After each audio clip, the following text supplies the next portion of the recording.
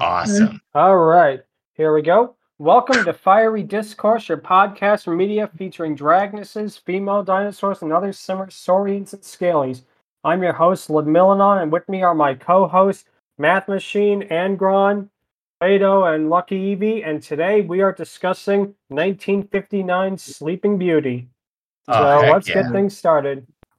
So, Sleeping Beauty, if not the best of the classic Disney movies, is certainly the most beautiful, I feel, especially with how they do the background designs, and really just the character designs in general are so intricately done that it really makes it a creative vibe to it. Oh, absolutely. This was the era where they were certainly doing some more experimenting and trying new things. And this movie was released in like 1950... 59. Hell yeah, it was like before the 1960s, like before the flower era. So yeah. That was before a lot of my favorite animations released, actually. Oh yeah, like I certainly remember a lot of good. Yeah, I certainly remember a lot of movies from that era. 101 Dalmatians is easily one of my favorites from that era. Same. I also remember Bedknobs and Broomsticks. Continue. That's right. No, definitely. Yeah. They're all great, but it's funny that 101 Dalmatians that is kind of considered to be in a different era, and that Sleeping Beauty is kind of Sleeping Beauty is kind of considered to be the end of like the classical era, from like all the way from Snow White to that, because it started using doesn't sound 100% correct. Design. Yeah, exactly. It's not my thing either, but it's mostly among like animation historians and that. That was the beginning of, like, say, the Silver Age for Disney rather than the Golden Age. I personally don't see it that way, but then again, I'm not one of those, animating historians, so what would I know? I personally see it in a way. The justification for it is that Sleeping Beauty was the last hand-drawn cell animated, and 101 Dalmatians began the Xerox process, where instead of actually inking the cells themselves, the machines did it for them. I see. I personally see it different. Like, the classic era Disney goes from its debut of Snow White back in like the 1900s and whatnot, all the way up to The Princess and the Frog, pretty much. Yeah, that's reasonable. That's a reasonable assumption. Because classic is dirty, like 2D days, of let's course. say. I'm willing to that I view it pre-Renaissance, but it could be a generational thing. So yeah. Interpretation. Definitely. Oh, man. One of my favorites. One of my favorites from that era, from like the Silver Age, had what is considered Silver Age. Obviously, is call me weird, but the Black Cauldron. I understand that, honestly. The Black Cauldron is a guilty pleasure for me. Like, I get why a lot of people don't like it, but like, there's a lot of charm to it and potential. Like, it really does do the bare minimum of being like a classic film. Also, the freaking Horned King. That is arguably him alone. That is the first Lich ever in Disney. No joke. Definitely. That is just so amazing. There's a reason why he was part of that one attraction at Disney Japan. Oh wait, what? Yeah. There was this one attraction at Walt Disney World Japan, where they had like a bunch of villains as part of the ride, as part of the attraction, and the Horned King was one of them. Right. That is awesome. Yeah, oh, man. I mean, it starts with the magic mirror from Snow White. It's a darn shame that Katzenberg basically butchered that film. That's a shame. Yeah, that's a shame. And the guy would later go on to do stuff like Father of the Pride, freaking Prince of Egypt, and other stuff, basically. I think he did Shrek, Which, he is the head of DreamWorks, so yeah. Absolutely. Absolutely. It's definitely one that we'll talk about later. But this is the reason why Farquaad getting back to Sleeping Beauty for a minute. Yeah, Sleeping Beauty. One thing that's interesting is all the different voice actors, because Walt definitely had a thing about reusing voice actors from his previous projects. Like Maleficent's voice actress, she also was Lady Tremaine in Cinderella, and she also played, believe it or not, Madame Leota, the fortune teller, in the Haunted Mansion ride, in the original iteration of it. I believe that it's been redubbed now. Yeah. Sweet. And Flora was Verna Felton. She was in pretty much every Disney movie from Dumbo onwards. She was the Queen of Hearts in Alice in Wonderland. She was the fairy godmother in Cinderella. She was also the elephant bitch from Dumbo. Head honcho elephant bitch. That was her first role. Honestly, she also was like Wilma's mother on the Flintstones and a whole bunch of 50s TV, really. Oh, dang. Okay, quick tangent for a sec, but I imagine the performer elephants from Dumbo kind of look a little like elderly strippers, not completely past their prime, but aged enough that they're like a fine wine, if you get what I mean. No, definitely. Someone get on that sort of art, sort of. Yeah, I'm thinking about making an elephant character, so. Anyways, it's crazy. Yeah. But yeah, the thing with Sleeping Beauty that really makes it stand out, I feel, is more than anything is the backgrounds. The backgrounds are almost, in a way, you could say, stained glass. They're a work of art. It just really helps serve to enhance the fairy tale aspect of it. It was done by Evan Earl, and another name who worked on Sleeping Beauty, I believe, also as a background designer, was one Mr. Don Bluth. Yes, Don Bluth. First animation projects, I believe. And here I thought it was Small One they just did. Interesting. Well, no, that was his first solo project, I think. With Disney himself. Well, it was still a very good solo project. Disney since I think Sleeping Beauty onward. He mostly, I think, did backgrounds. I don't know if he did any characters up until around the time, I think, of Robin Hood.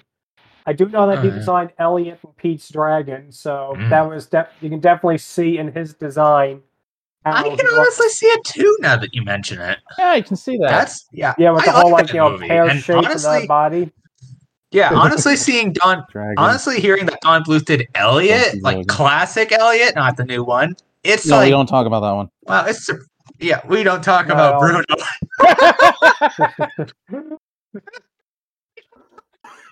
We don't talk about Bruno. Me and my folks reference that a lot. Referencing Disney, might as well do. A little bit of the new. Definitely. But anyways, back to Sleeping Beauty. I also feel that out of everything that they did, other than the background and some of the designs, I feel that they really did Maleficent really well. I saw the film recently, and I was very much surprised at what Disney eventually would do to butcher Maleficent. Oh no! We are going to talk about Maleficent more in other episodes with other appearances she's had in media, in other podcast episodes. We are not going to be discussing the live action remakes because number one, and the first one, she doesn't even become a dragon. She lets Diablo do it. Yeah, she has to fucking Crow do it. James Bond movie, and they had James Bond texting on his phone while he got Jaws and Oddjob to be the secret agents.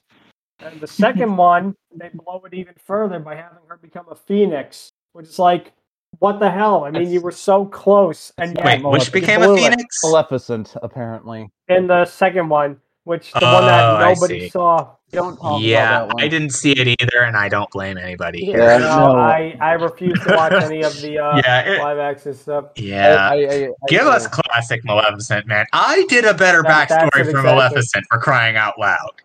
No, definitely. But that's the thing too. It seems like Disney nowadays, they just cannot make any good villains. It's like what they did in Strange World. There was this one part where they're playing a card game, and the grandfather goes, oh, I remember when they had, villains in this, and the kid goes, oh, there's no villains anymore. Wink, wink, and it's like. I have this big problem with modern movies.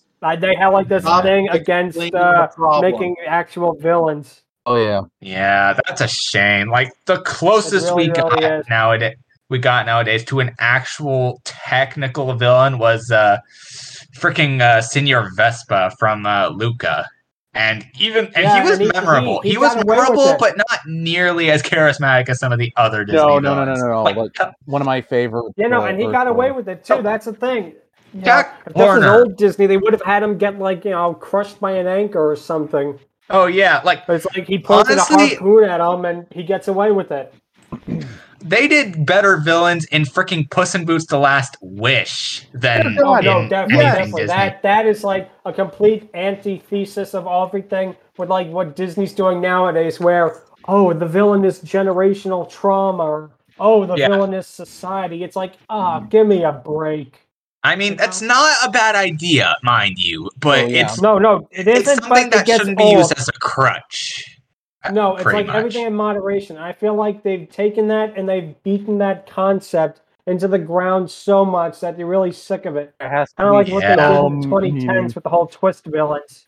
There has to be some sort of meaning to the villain now. We'll talk a little bit more about modern Disney once we get to the Riot episode, No, definitely. That's where we're going to talk about more. But we'll see how briefly. Tangent on. Consider that a little taste to all y'all listening. We're going to do a Riot episode. We're going to be tackling modern era Disney. As much as I hate it. A couple of weeks down the road for that one. But anyway, getting back to Sleeping Beauty. The interesting thing about it is that Prince Philip he gets kind of tongue twisted here. He gets kind of pushed in with the other Disney princes of the time, but he has a lot more characterization. He really arguably is the main character. Aurora is barely in the movie for I think, for the most part, 15, 20 minutes, basically. Yeah. And what's interesting is that a lot of his characterization was meant for the prince in Snow White. Oh! Now, a lot of the sequences planned with him, like, for example, the scene when Maleficent taunts him and chains him up, that was going to be the evil queen doing that to the prince in Snow White. The reason they couldn't do it in Snow White is, number one, they ran out of budget, and number two, the rotoscoping was so ungodly, insanely expensive, and time-producing that they couldn't do it. So they decided to keep it in their back pocket for this one, and I think it works out better here. It fits Maleficent more than honestly, it does with the Evil Queen. It also reminds me a little bit of Eugene/Flynn from Tangled. Like I've read the original story of Rapunzel, and it definitely has quite the interesting. They definitely took that. From that. It's better than the original Rapunzel story, anyway. To be honest. Oh heck yeah, absolutely! They even did a freaking TV show. That's how good it was. Yeah. It definitely worked out for the best. It probably is their. To be honest with you, it definitely is one of their better 2010 era movies. I like it a lot better than Frozen in any case. Oh yeah, Frozen's still good. Yeah, I prefer Frozen 2 over Frozen, but I don't really hate either movie. I never saw to Frozen be fair. 2, no, same here. But it is far better. I will say that much. Didn't see Frozen 2, unfortunately. Anyways. Sorry, what? I didn't see Frozen 2. Oh yeah, definitely give it a watch. It's definitely worth one watch, and the music is far better than the first. I will say that much. TV at the certain time, it's definitely worth checking out. Oh yeah. Mm-hmm. Back to what we were talking about. To go back to the Sleeping Beauty tangent for a second, there was actually a third reason why the prince didn't get much characterization as well. In Snow White? Snow White. Sorry. Yeah. The animators actually weren't comfortable drawing men. Right. Don't forget, he was more of a. Don't forget that could come out wrong, but it definitely was also that he was more of a realistic human figure. Let's do it that way. That's why they did like the rotoscoping, because that was probably the best way you could get to draw humans, which is interesting because while the evil queen looks incredible and amazing, I would go so far as to say the Fleischers did better rotoscoping a couple of years later with Gulliver's Travels for how they did Gulliver in that movie. Oh, absolutely. If you haven't seen it, see it. It's a fantastic movie. 1939's Gulliver's Travels. A lot of classic. On the topic of rotoscoping, it's very, very unique how pretty much all of Disney's classic films, for the most part, did a lot of live action.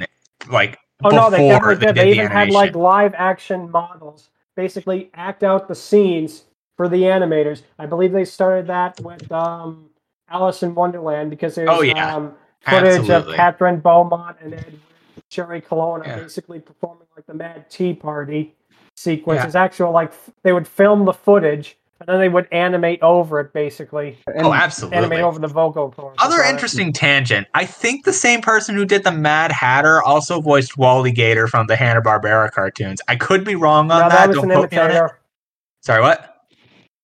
The Hanna-Barbera character was an imitator of Ed Wood. Oh, that's a shame. Yeah, yeah. Yeah, Hanna-Barbera didn't get too many celebrities in their career, basically. Yeah, but anyway, you might need to keep close to the mic. You're sort of fading a little bit. Yeah, I noticed back up. Me? Yeah, you. Mm-hmm. Yeah. All right, sorry about that. Is that better? Yeah, that's good. Yeah, that's better. Yeah, way better. Yeah, I'm using my laptop microphone, so that might be what happened with it. But that is very true. Yeah. Yeah. Right. In any case. Now, like I say, with Maleficent, she basically is, for the most part, probably the most, if not probably the best known, she definitely is the most iconic Dragoness. When you see Dragoness references in media or like in other things, 9 times out of 10, it is. You're backing up a little bit. Me? Yeah. Yeah, you're backing up a little bit. Is that better? Yeah, it's better. Keep close to the mic. Yeah, I'll try to do that. Sorry. So basically what I was saying is that Maleficent is definitely, if not the most iconic, she definitely is the most well-known of the Dragonesses. Basically, when you see a reference to it in other types of media, 9 times out of 10 it's going to be based off of it. And it's for a good reason, because even though we don't actually get to see the sequence outside of, flames covering her, it is amazing. Like Dragon Maleficent is on screen for maybe 5 or so minutes, but she makes every second of that count, I feel. I mean, I know that the animators actually based her more on a snake than they did like a actual dragon. They did like a lizard, which you can definitely see with how she moves. Absolutely. Oh yeah. There's a reason why she's a boss in Kingdom Hearts, actually. Oh, absolutely. Oh, definitely, and she's made hundreds of other appearances, like in Disney's Fantasmic stage show. They have like a giant Maleficent animatronic, and I remember that in a later episode. She was also in the House of Villains. Yeah, that's what it was. That's another episode we're going to talk about. Yep, we're going to talk about that in another episode, and that'll be a lot of fun. Oh, yeah. But yeah, the interesting thing, too, about it is with the Dragoness form, basically, is how, unlike other ones and other different kinds of movies, she actually keeps her personality, and she keeps basically who she is, because you can hear her maniacal laughter while she's a Dragoness and she's snapping at him. Yeah, the same thing can also be said for Narissa.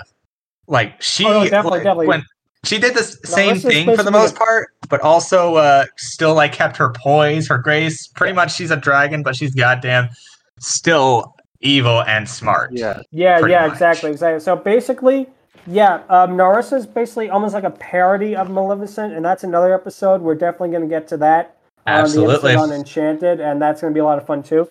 But the thing with Maleficent that's also interesting is, and this just shows how Disney of 1959 is so different than the Disney of today. When Maleficent gets stabbed by the Sword of Truth, she bleeds.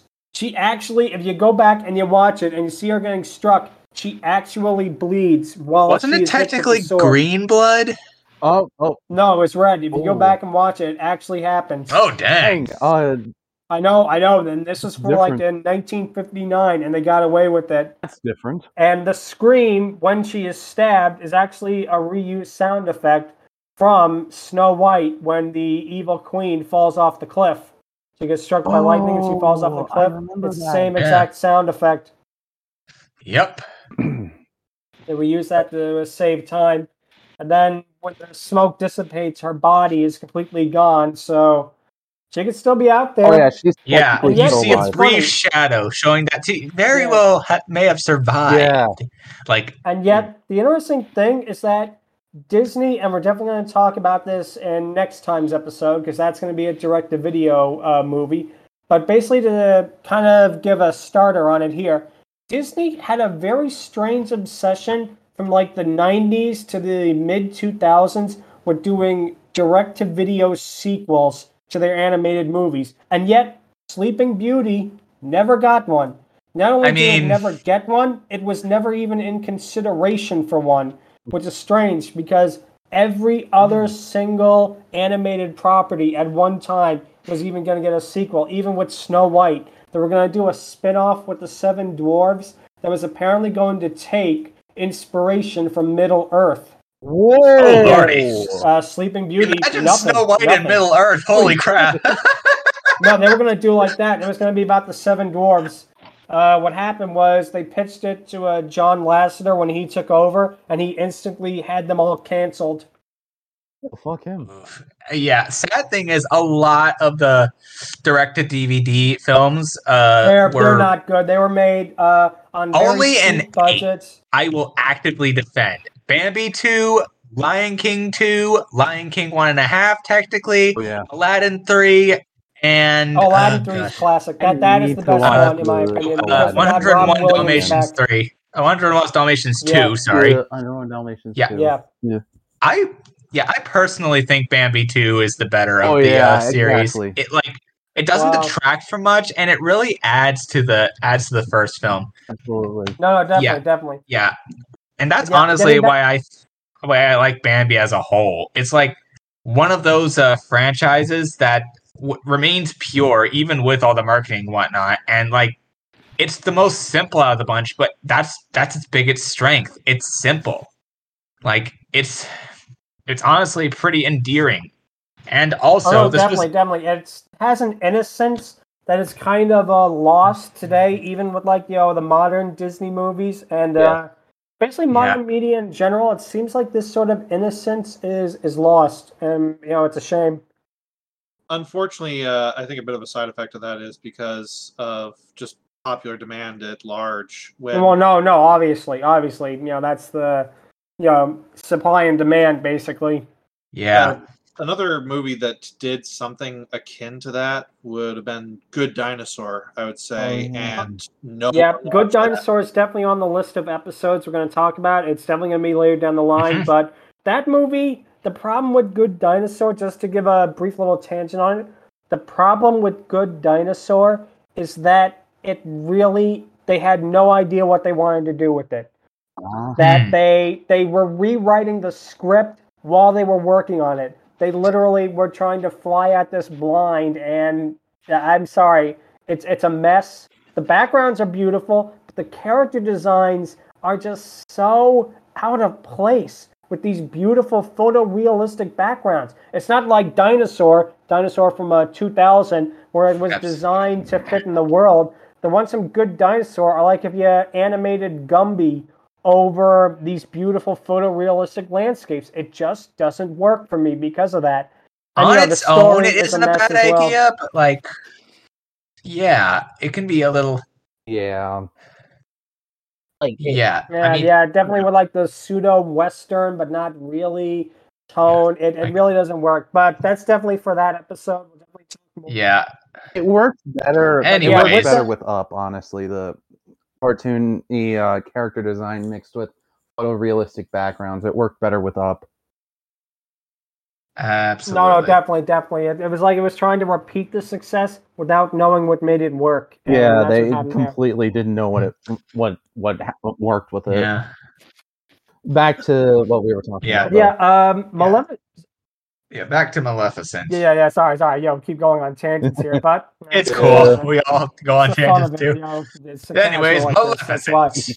Yeah, she has had a surprising amount of appearances in different media. Like she showed up as a villain in the Little Mermaid television show. She showed up in the Timon and Pumbaa television show. She has made a lot of cameos and little appearances at Disneyland Paris. They have not only an animatronic Maleficent in the parade that's done in a steampunk style, they actually have an attraction where you can go under Sleeping Beauty's castle and you see a sleeping dragon there. I don't know if it's ever been explicitly said to be Maleficent, but it definitely is plausible. They've never denied it either, I believe. I may need to see that one of these days because that sounds awesome. Yeah, me too. She also has a lot of art on the Dragon Book. Disney. Well, yeah, of course. Disney's and Dragons, basically, Art of Disney Dragons. Oh boy. Yeah, and of course, merchandise. She's easily also the most merchandised of the dragons out there. Oh heck, yeah. Even more so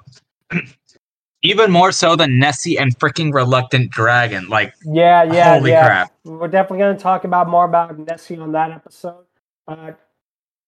But yeah, it definitely shows that she's definitely the most iconic of the Dragonesses, and that's why this is definitely why 100% this is going to be the first episode, because I figured, we might as well start the most iconic one and go from there.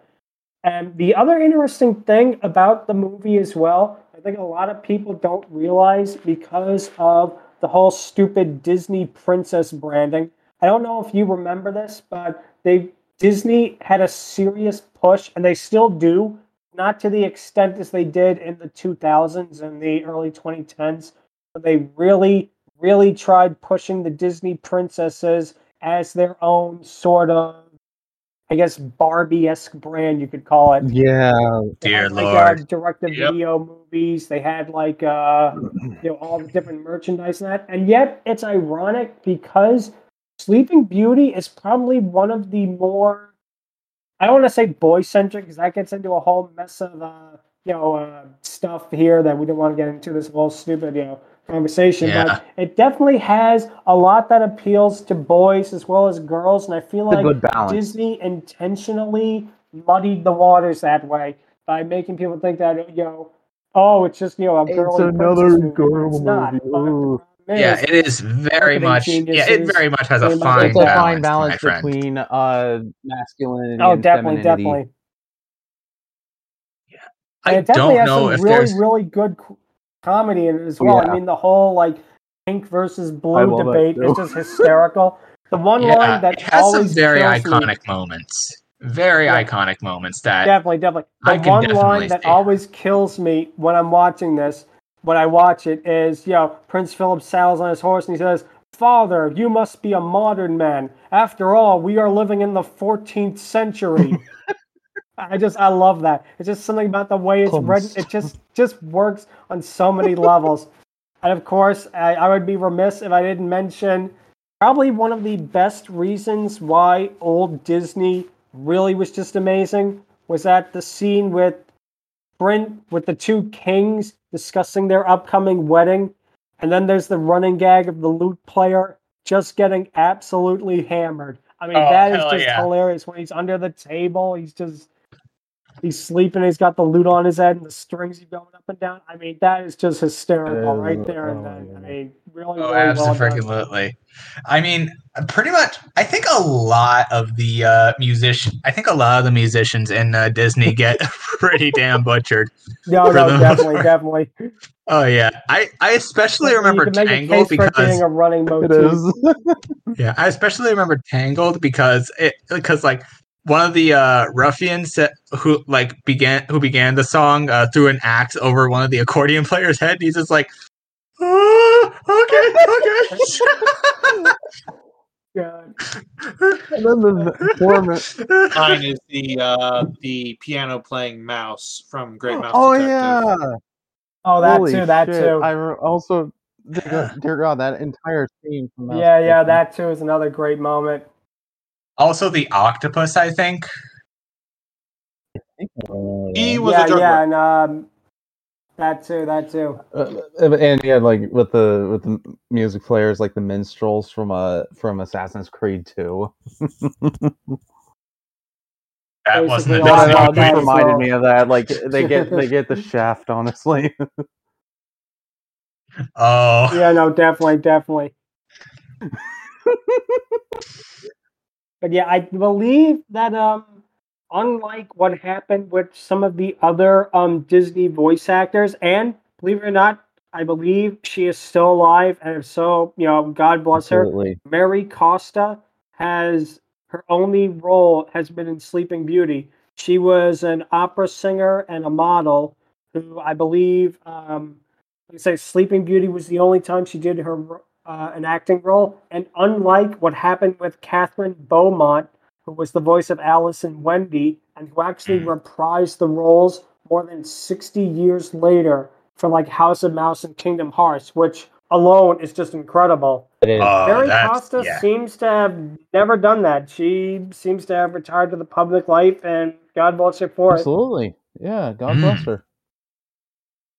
Yeah, she's... You can really tell that her voice... She has a voice that can really just blow you away with, and Disney never reused her, and it is so strange. Yeah, that's a shame. Because, she would have really killed it. Definitely. As Maleficent in Kingdom Hearts. The actors who played the main characters of Disney movies, it's funny that a lot of them never really worked for the studio again. I'm talking about like the main characters, like the actor who played Tramp in Lady and the Tramp. We know nothing about him. If you look at his Wikipedia page, Lady and the Tramp was like the only thing this guy really did. Mm-hmm. But yet, that also brings me to another point, that the voice actress who played Lady, not the singing voice because that was Peggy Lee, but the voice, but the acting voice also played Merryweather in Sleeping Beauty. Oh. And she also played Kanga in Winnie the Pooh. And again, it was another one of these instances where Walt Disney really liked a voice actress, so he decided to keep putting her in projects. All right. Yep. Yeah. Yeah. That was a thing back in the early days of animation and film, is that they used voice actors and voice actors. Definitely. If you notice it, they definitely had a stable of voice actors. And they kept putting him in because they figured, hey, what isn't broke, don't fix it. Broke, don't fix it. Oh, absolutely. Exactly. Yeah, man. That's why you hear like Sterling Holloway in so many Disney movies. Interestingly enough, he is not in Sleeping Beauty, which is surprising because he was in pretty much every single animated piece of media Disney did, from Dumbo until... I believe the last one was The Many Adventures of Winnie the Pooh, so that's over 30 years worth of work right there for the same company, which is incredible. It is incredible. Also why you had Phil Harris missing 3 movies in a row, though part of that... Yeah, you had, Jungle Book was the last thing Baloo, Walt did. Thomas O'Malley, and Little John. Let's just keep doing what Walt did. Yeah, what works. And in a way, it does work. Oh, absolutely. It does work. Yeah.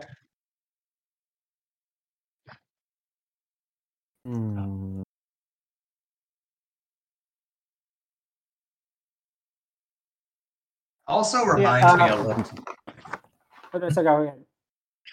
Yeah, check the notes. Give me a second here. So, what would you say is your favorite classic era Disney movie or classic era Disney? Yeah. Oh, definitely, yeah. Right. Like definitely like Robin Hood and Sleeping Beauty. Yeah, like Robin Hood, Dumbo, and 101 Dalmatians are certainly up there. Same with Sleeping Beauty and a few other classic Disney films. But yeah, Bambi is the go-to classic Disney film. For me. Oh no, definitely. It definitely has such an appeal to it. It is definitely worth watching again and again. All of them basically are. But for me, my own personal answer would definitely have to be Fantasia. I feel like Fantasia is not only the best Disney movie, it is the best animated movie period. No one has, and no one likely ever will top it. And this is all animation, period. I feel like Fantasia is on such another level that when I rank Disney movies, I have to put Fantasia in a separate bracket because it would just wreck the rest of the competition. But for me, for the classic era from Snow White to Sleeping Beauty, I would have to say my favorite would be Pinocchio. Nice. I can see why. Outside of Fantasia. Because it is such a massive improvement from Snow White. Not that Snow White is bad. Snow White is a fantastic, fantastic movie. But Pinocchio takes everything that Snow White did right, and it multiplies it 20-fold. Shot of Geppetto's village when everybody's going down to school, the sweeping shots of the village. That is just mind-blowing, and that is almost, you gotta figure, that is almost 90 years old. At this point, and they are really, really selling this. Interesting thing about Pinocchio, it also has one of the most darkest implications, one of the most darkest endings ever. Oh, Not for Pinocchio, but for the entirety of Pleasure Island.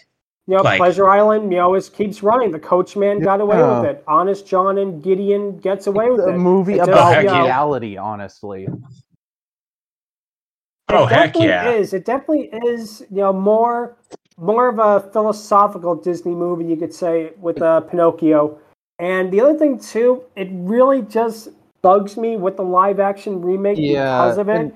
Because you have to have Stromboli get punished because you can't have ambiguous fates for the villains anymore. No, you can't have ambiguity. You need to know what happened to them now, and it's sad, honestly.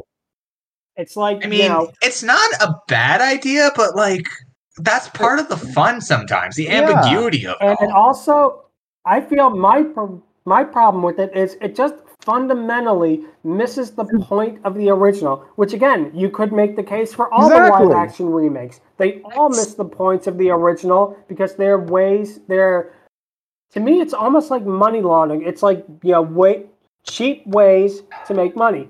It's with the Lion King remake. Let's not take everything that's good and wonderful about the animation. Let's make them all photorealistic and harder to get behind.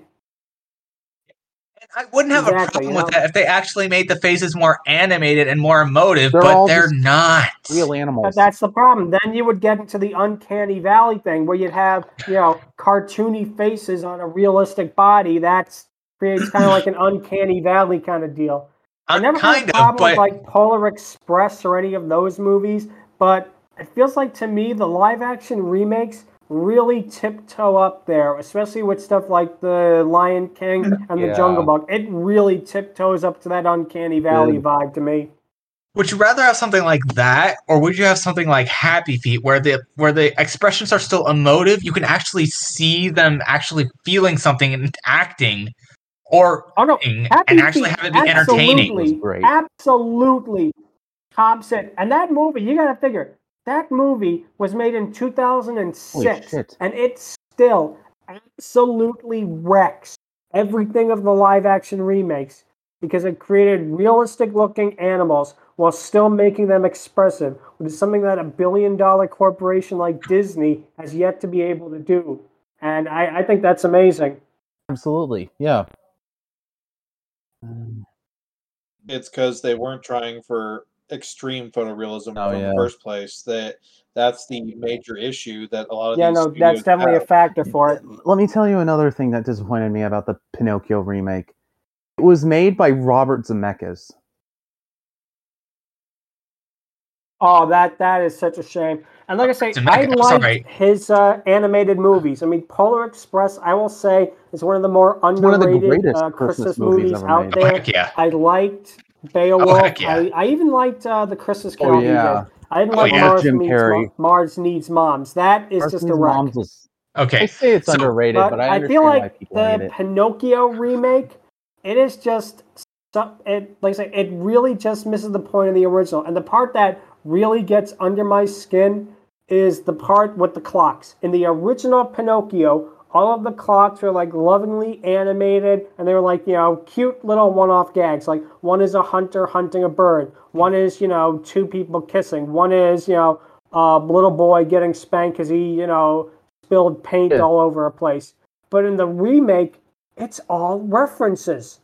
All references to other Disney properties. Like one of it is Snow White. One of them is, believe it or not, Aurora. One of them is Woody from Woody's Roundup.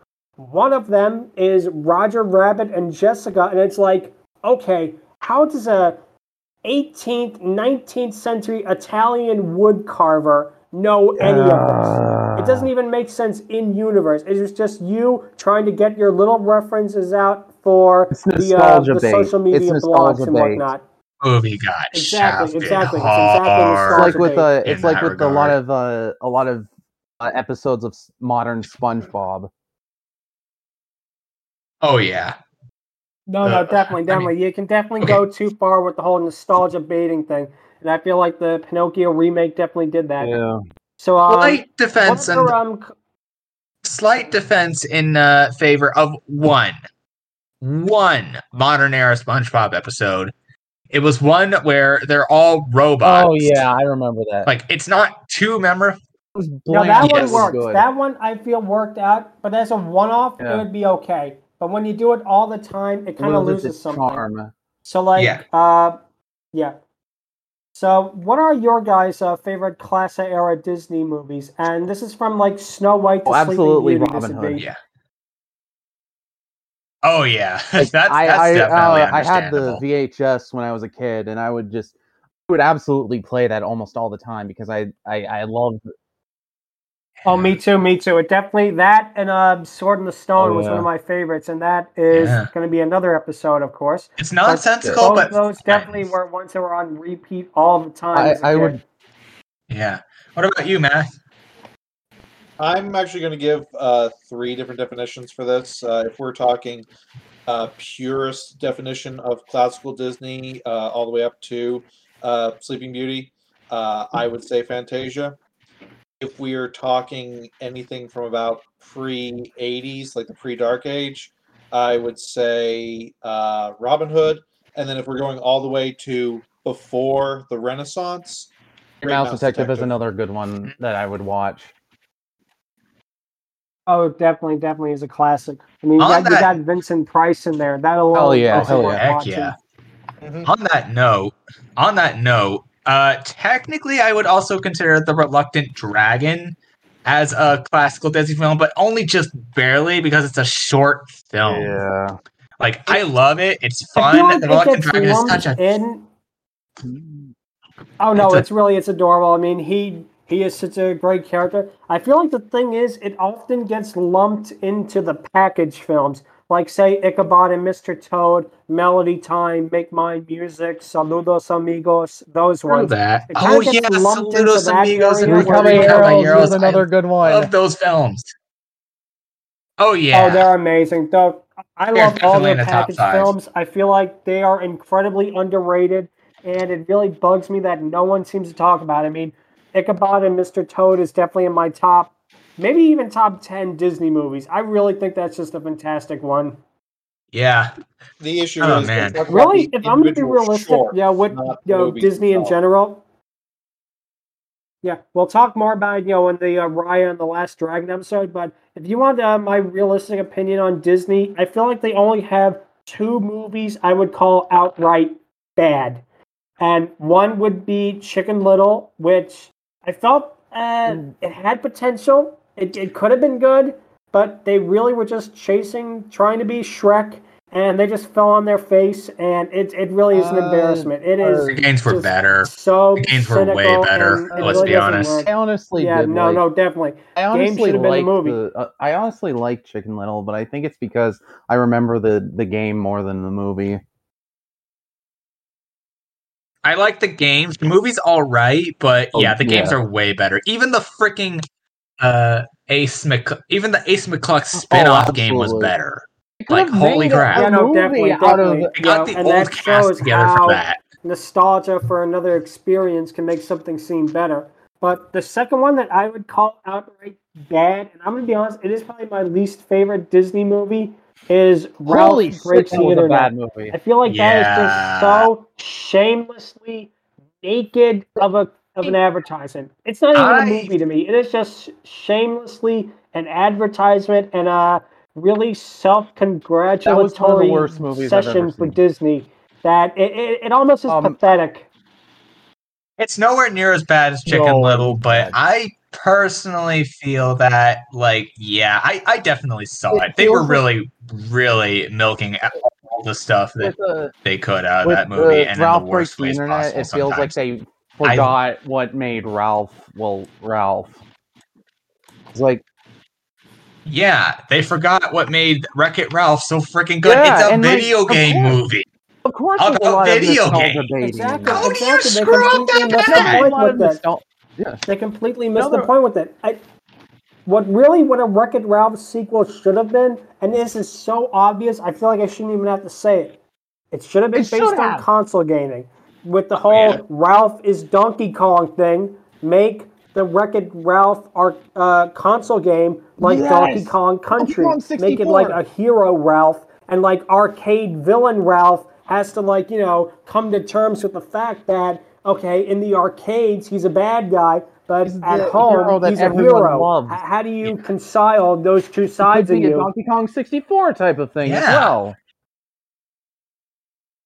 Exactly, like that too. You could have done something like that. You could have had him, or even like something like, you know, Mario versus Donkey Kong, like a handheld thing or something like that. But just to make it into the internet with all the real life, you know, internet websites appearing and the product placement and that, it's just pathetic.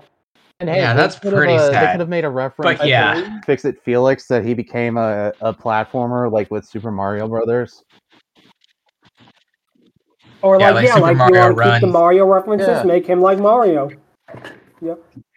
And that's another thing. Disney promised that Mario would be in the sequel, and it didn't happen because Illumination was making their movie. And I'm honestly looking forward to that movie as well. So. Oh heck yeah! No, me too. Me too. It has way outdone my expectations for how that thing looks. That looks amazing. Yeah, they're really putting in the bits. They really are. No, definitely. I mean, when you reference stuff like the penguins from Super Mario 64, you win. Yes. You won me over with that, basically. If you reference the freaking Yoshis, you've won me over, man. And the fact that they had Bowser played by Jack Black, I was like, I didn't expect that, and it works so well. Yeah, it works a lot. I'm still a little on the fence of Chris Pratt's Mario, but he's winning me over a little. Keep complaining about it. He's really trying. Same here. Yeah, he is putting in the effort. I will give him that. Give him credit. He's actually trying his best. I'm still going. Yeah, exactly. So I feel like if this comes out good, Disney will be the low man on the totem pole with studio animation at this point. Oh, heck yeah. Because nothing it seems like they're making nowadays it seems like they're in a rut again, kind of like how they were in the 2000s. Oh, yeah. Even though these movies were good, they weren't doing good financially. They were doing mediocre with critics. And they just seem stuck in a rut until the 2010s came around. And I feel like the same thing is going to happen now. And like by, say, 2030, we're going to see like maybe another renaissance, a renaissance from the Renaissance, if you will. We'll see, yeah. We'll see. Yeah, so anyways, going 10-year cycles. Yeah. So we've heard from Fado that his is Robin Hood. We've heard from Mathmachine 3 different examples, one of which being Robin Hood as well. Lud's is Fantasia or Pinocchio, depending on what mood he's in. What about you, Evie? What's your favorite classic movie? Simply put, I don't have one. Pardon? Yeah. You haven't seen really seen any of the classic movies, have you? Oh, really? Huh? Nope. Not even from not even all the way to Princess and the Frog? Like, well, let's say not willingly. I've seen bits of Hercules when I really need to see that. You really need to see that movie. I see. Yeah, Hercules is a good film. It's underrated. Hercules is good. Hercules is a good one. Yeah. Oh yeah, it's a good fun moments. A lot of unique animation. Definitely takes liberty with Greek mythology. I'm not going to say it's not. The movie that made me fall in love with Greek mythology. The real Greek mythology is not for children. Let's put it that way. I think Hercules was the reason why I fell in love with Greek mythology, to be honest. And that could be another topic, actually, with the Hydra, actually. Yeah, that very well could be. I'll have to consider it. I'll consider putting it on the list. Maybe somewhere down the line. Interesting fact about involving Hercules. Apparently, James Wood continues to this day to do Hades. He loves Hades. He will voice Hades. He says anytime, anywhere. He made voice him for he absolutely made the character. He is one of my favorite villains of all time. Period. He really fell in love with the character, and he just wants to keep on basically doing it. And God bless him for it. He is a character he loves. He's going to stick with it. More voice actors should be like that. He is the character, in fact. Oh man. Yeah. Oh no, he really sold the character, and originally they wanted, I think, somebody like Jack Nicholson or John Lithgow to play Hades, and it really wouldn't have worked. I feel like it really Hades makes the movie. Like, again, getting back to Sleeping Beauty, like Maleficent, the villain makes the movie. Why I actually may or may not have an interest in her. Maleficent. She's kind of hot, to be honest. Okay, good. Just wanted to be sure. Just want to make sure. I'm still on the topic here. Yeah, good. Just wanted to be sure. Yeah. Oh, after our 20-30 minute detour. Oh yeah. Oh man, Maleficent is arguably one of my favorite villains ever since I saw the movie, and in other media as well. She's iconic, definitely. And honestly, she definitely is one of those villains who really sticks out because she has such a great focus on it. She really captivates the audience from her first appearance. Which, I mean, now we're saying this now. God forbid how she must have looked in 1959 on the big screen. Oh, that must have been like a mind-blowing She must have been terrifying. Experience. Actually. Oh yeah, definitely. Yeah. If it wasn't for the live action movies holding back my opinion a little bit, I would honestly rank her higher. But as is, like both in basic human design, basic dragon design, and pretty much just overall concept and overall iconic nature, I would put her at a very generous 7 out of 10. Like, there are certainly better dragonesses, there are certainly better villains, but she's iconic for a damn ranking good for reason. her on the dragoness scale. That's going to be our official ranking thing of the dragonesses, the dragoness scale. Yeah, I kind of jumped the gun a little bit. With the live action movies, it definitely is Disney very jealous that they don't own Wicked. That it's basically Disney trying to capture the magic of that musical without realizing what made it work out so well. But getting back to my opinion of her on the dragoness scale, trademark pending, I would have to give her maybe an 8 out of 10 or so, because she's just so iconic and just so well done. It's like... I might honestly I would be tempted to give her a 10. I would be tempted to actually give her a 10 if she had more screen time. Holds her back. But she definitely gets 8 out of 10. Oh yeah, there's a reason why 8 out of 10 later subject. I'm going one on the scale.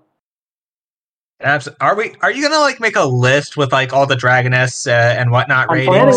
I'm planning on it. Because like I'm really biased with my dragonesses, honestly. Yeah. I'm not as biased. I just like darker colors, honestly. She's absolutely gorgeous as a dragon. No, yeah, the color scheme definitely works. It definitely sticks out. Yeah, it works. The dark, very much. The blacks and the purples. Purple is just such a good color for villains.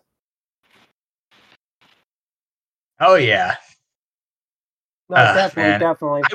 I would honestly rank her higher, but like again, the live action movies, and also I don't 100% think Sleeping Beauty is a perfect movie. I don't 100% praise it, but I absolutely think it's a good movie, and Maleficent is the most very much villains. Why, if not definitely. So we're all in agreement with her being like, say, an 8 out of 10, 9 out of 10 or so, basically. 8 out of 10. Yeah. All right, 8 out of 10 to keep things unbiased. Let me just get that document open and mark it down here. Awesome. The very official Dragoness scale. Yeah. For a very silly reason, she's an 8 for me as well. This is Eleanor Audley, the actress for Maleficent. She did a great, charismatic job as Maleficent. I think she was scarier. Oh no, Eleanor Audley. She has such a phenomenal voice, and it really is strange. Again, she didn't really do more with Disney. She mostly did television shows like the Beverly Hillbillies or Petticoat Junction or stuff like that. Basically, she did not do many more animation. Though once again, she was Madame Leota in the Haunted Mansion. Oh, that was her. Yeah. There's a reason why I like that movie. I don't think I've ever been on the Haunted Mansion ride, to be honest. I might give it a shot, but I don't know when that's going to be. And that's I really want to go on that ride because I love horror. Yeah. There are many reasons why I like horror. It's definitely worth I've never been to Disney once because every time me and my family try to go, one of us gets sick. Oh, yeah. Oh, that always stinks. Oh, that freaking sucks, terrible. Yeah. It's like we get tickets to go, it's like, oh, hey, we got passes to Disney, and it's like, yeah, the next day, one of us is sick. We got like a cold or something. Interesting tangent, actually, on Disneyland or in Disney World. Like, I heard once upon a time on like top 10 odd things to hear about Disney World. Apparently employees used to share underwear. I don't know if it still goes on, but they did that. And there was also a place where there was also a Disneyland location with a bunch of cats. Like, wow. Yeah, no, I heard about that. Yeah. Anywho, I also really enjoyed getting to talk about the classic films because, absolutely. like I said, no, definitely. And we'll definitely talk a little bit more about the classic films and the change in the animation style when we do the Sword and Stone episode. Absolutely. I agree with that.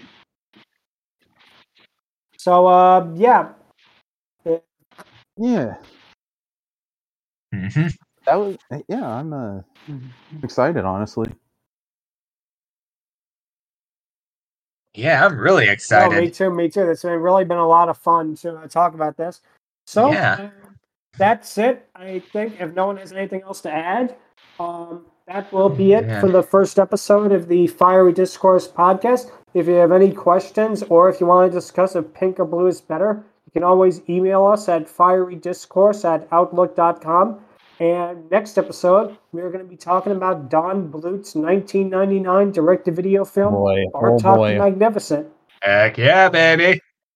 Oh man, another interesting thing is what it'll look like when it's edited. Because I don't know if any of you have heard of Distractable, but man, the editing is very amazing. I'm interested in seeing what's done to this so it can make it stand out. I'll definitely look it up, yo. Yep. Otherwise, that's my 2 bits. This was really fun. Right. Yeah, no, I definitely had a lot of fun with this, and I definitely will see you guys later. You guys next time for the podcast, which will be in the next 2 weeks. Until then, thank you guys so much for coming. Yeah. Yep. Peace out, y'all. Yep. Until then, take care. Yep. End recording. gonna set it up here. All right.